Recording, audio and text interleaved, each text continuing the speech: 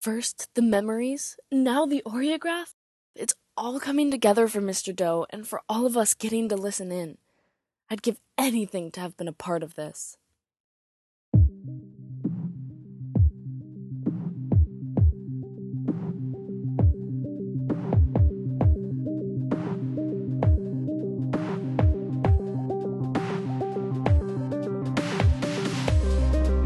If you're just joining us, I don't know what to say except start from the beginning. This isn't your typical podcast. This is Unerasable.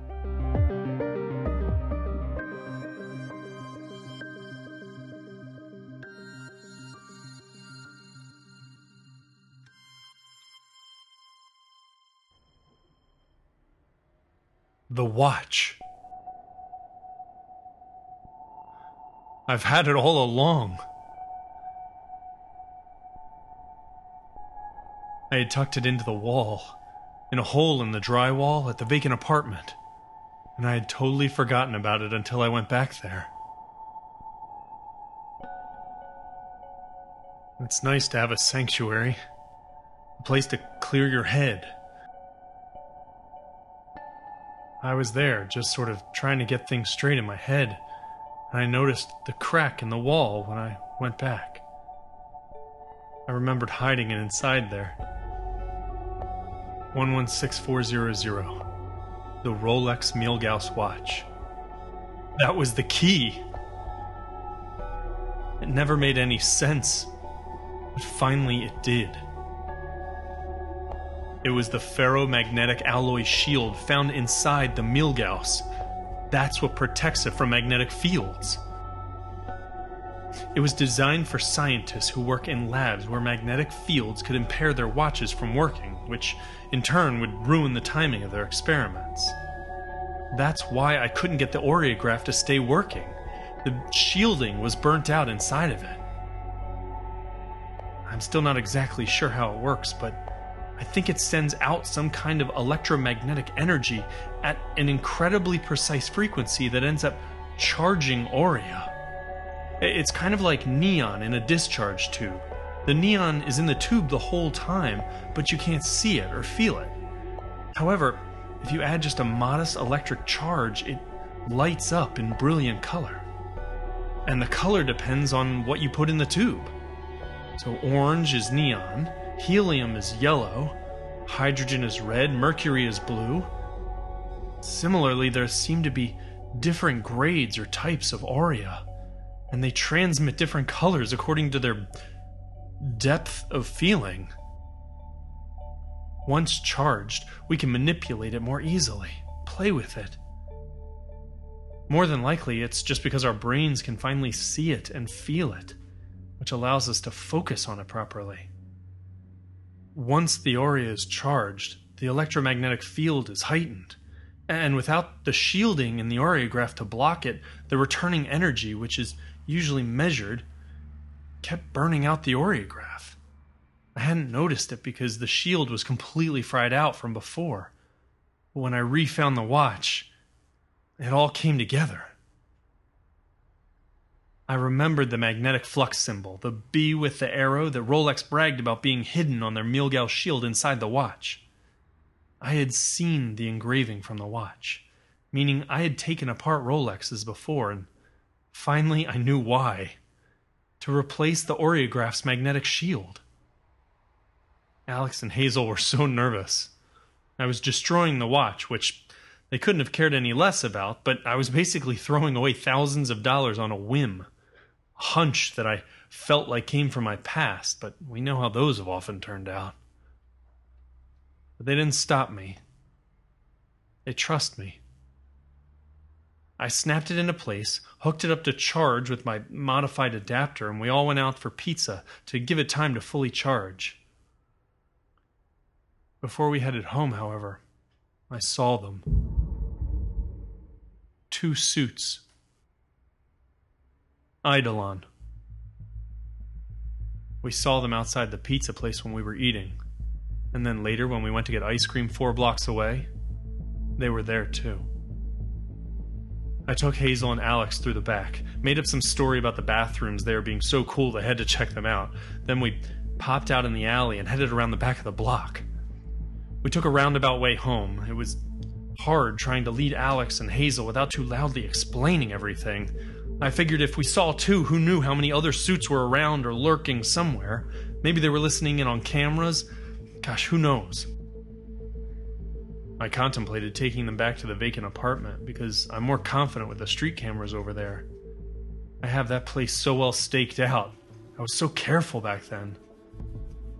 But now, around Alex's place, I've become negligent, too cavalier in my behavior. I had started to believe that they really were just in my head, just a figment of my delusional imagination. My wife wasn't murdered by suits, so maybe there weren't suits in the first place. It was probably all part of their plan to get me to put my guard down. After a while, I decided just to check us into a hotel. I paid cash and left them in the room while I snuck back to Alex's. I would have given it more time, but it had been almost a solid hour, and I really wanted the Aureograph. I knew I was so close that I couldn't just leave it there. I definitely couldn't risk them finding it. There was no sign of them on the way back, but that didn't stop me from taking as sinuous a path as possible. The trip back gave me a chance to pack a quick bag with clothes and things for our impromptu overnight at the hotel, but I just tried to grab the Aureograph, a couple things, and get out of there.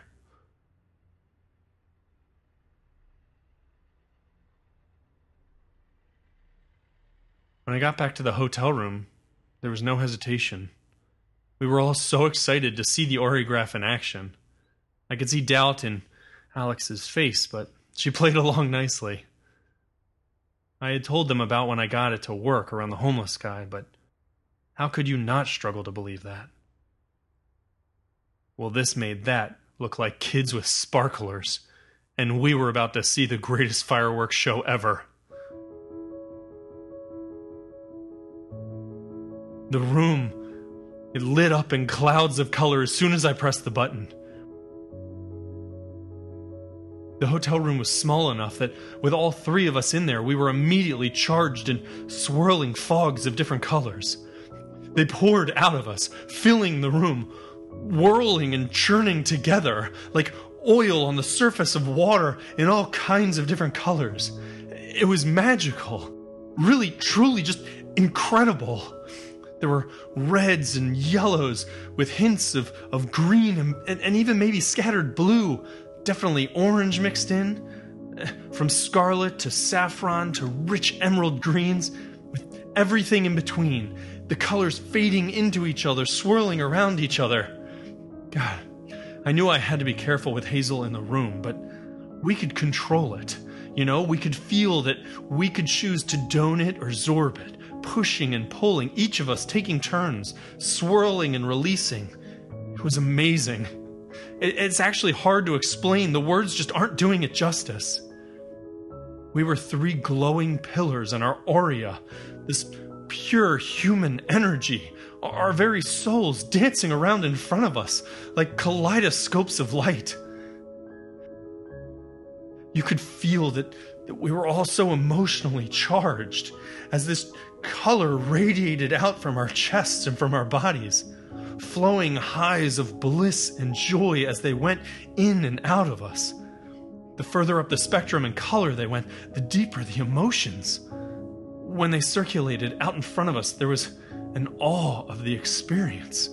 But you could feel the shadow, almost like you were being left behind. But if the darkness began to pull you down, all you had to do was zorb slightly. Just concentrate a little bit and remind yourself that you were in control. And then the glow emanating around you would strengthen. You could feel the pull, the urge to just inhale it from the room, to suck it up from the others, but I controlled myself. Hazel, on the other hand, let her aurea just release into the room with wild abandon. It just poured out of her, and from it the aurea grew brighter and denser, thicker in the air, almost so dense that I could barely even see in this fog of bright color. It made sense. This was why everyone lit up around Hazel. Even without an Aureograph, she shares traces of Aurea with people. She didn't need the technology, it just facilitated what she already had, what was innate to her being. With Alex, with me, with strangers on the street, she always had this way of everyone leaving smiling. And now I knew why. There was a wildness, a freedom, a vulnerability of sharing your deepest self with those in the room, those you cared for, those you loved. It was overpowering, and as the depth of emotion grew, the spectrum, it changed. It faded away from crimson and orange and Titian light and swirled in more and more chartreuse, teal from light to dark with tips of turquoise and even blue. The Aurea would continually just move in and out, filling you with love and euphoric elation. It really was incredible.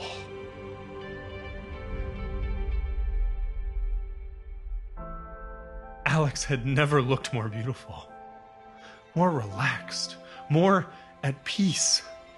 Not only was it the Aurea and the moment we were sharing, but it was the validation of everything she had been searching for, too. She had found what she had been looking for, what she had nothing but faith in for all that time. She had put her faith in me. She saw what I couldn't, even when there were times when I was doubting myself so much. She looked at me at one point, and we met eyes for a moment. I could feel her Aurea, her happiness swirling with mine, and I looked at her with new eyes, in a way like I had never seen her before.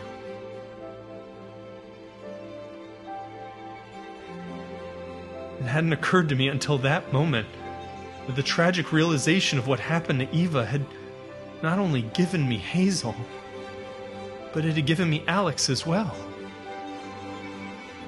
I've been fighting myself for weeks, staving off the urges, the desires, the longing and the guilt of wanting to be with her. It felt so wrong in the wake of my wife's death, but the distance in time has released me of all that. I'll always love Eva. I will miss her each day I live for all of time, but in a way, she still had one last gift to give me. Another chance. Perhaps that's why she found me that day. To let me know it was okay. That I was free to love again. And maybe it was the moment and the Aurea and the spectacular, engulfing experience. But Alex smiled at me, and I knew things would be different now. As I realized where I was, as I came to see how far I had come, it overwhelmed me. I had thought I was still lost, but I realized just how found I was. And it wasn't about getting memories back, or revenge, or conspiracies, or hidden communities. It was about people. It always was. It was about having people in my life that I trusted, and that I loved, and that loved me.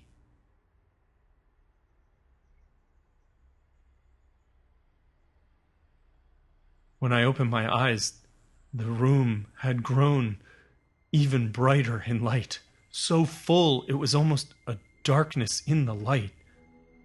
My realization, Alex's love, Hazel's acceptance, it drove the Aurea deeper, darker, further up the spectrum with deep, jungly greens and wisps of blue, indigo, almost violet.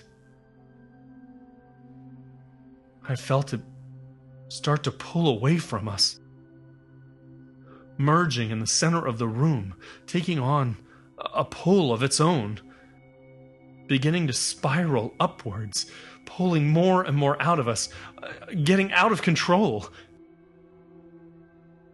And it scared me. I had felt this before. It had happened once before, when I couldn't stop it. And I remembered. It only took a second for me to realize that I was holding the Aureograph. I was holding the control in my hand.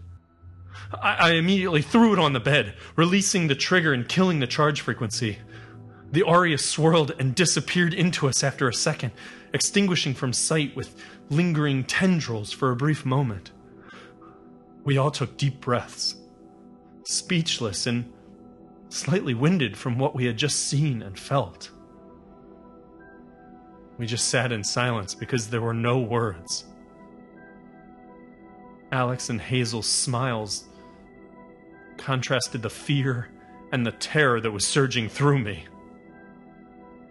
Sure, the Aurea had been magical, but there was a limit. We had come close to crossing a threshold of Aurea that should never be crossed. One that was crossed before. And the last time, the only other time, it left me without a memory. And that's when it became clear. It was Hazel.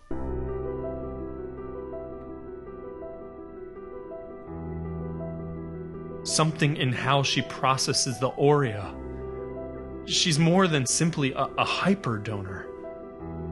Somehow, about 7 months ago, Hazel had created a kind of Aurea detonation that had erased both of our minds. I couldn't let it happen again. It's my job to protect her now. Even though I still hadn't told her why. I hadn't told her the truth. I still haven't. I know, I said I would, but it's harder than it sounds. Because when I tell her, not only do I need to tell her that I'm her father, but that it's my fault. Everything bad that's ever happened to her, from the loss of her mother to living drugged and locked up in an institution, it's all my fault. And I'm just not ready to hurt her like that. Especially when I love her too much.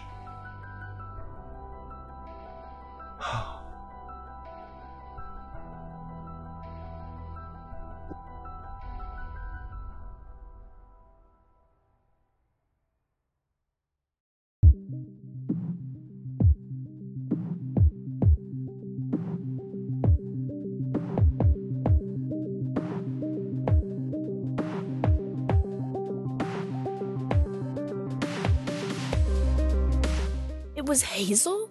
Man, there's so much to learn about Aurea. Somehow, Hazel gives away Aurea like a hyperdonor, but instead of weakening her, it makes her produce more Aurea, which she gives away, which makes her produce more, and so on, until there's so much Aurea, it created the blast that wiped your memories out? Holy cow! If that's the case, then Aurea is more than just our happiness. It truly is some kind of life energy. Oh, imagine the implications. Are they harnessing Aurea for all its potential in Orion? What are they doing with it? What can it do? Oh man, there's so much I want to know. God, I hope he records soon. Thank you to everyone that's still with us listening. Please help us spread the word on Twitter, Facebook, and Instagram with the hashtag unerasable. If you feel inspired to write a review, that'd be really great. It may not exactly help Mr. Doe, but it'll keep me inspired. I'm trying my best to make it sound like a real podcast and keep everybody interested. And as always, If you know anything that might help, email me at lilymchale@gmail.com, or you can go to the website unerasable.com. Thanks, and see you next time.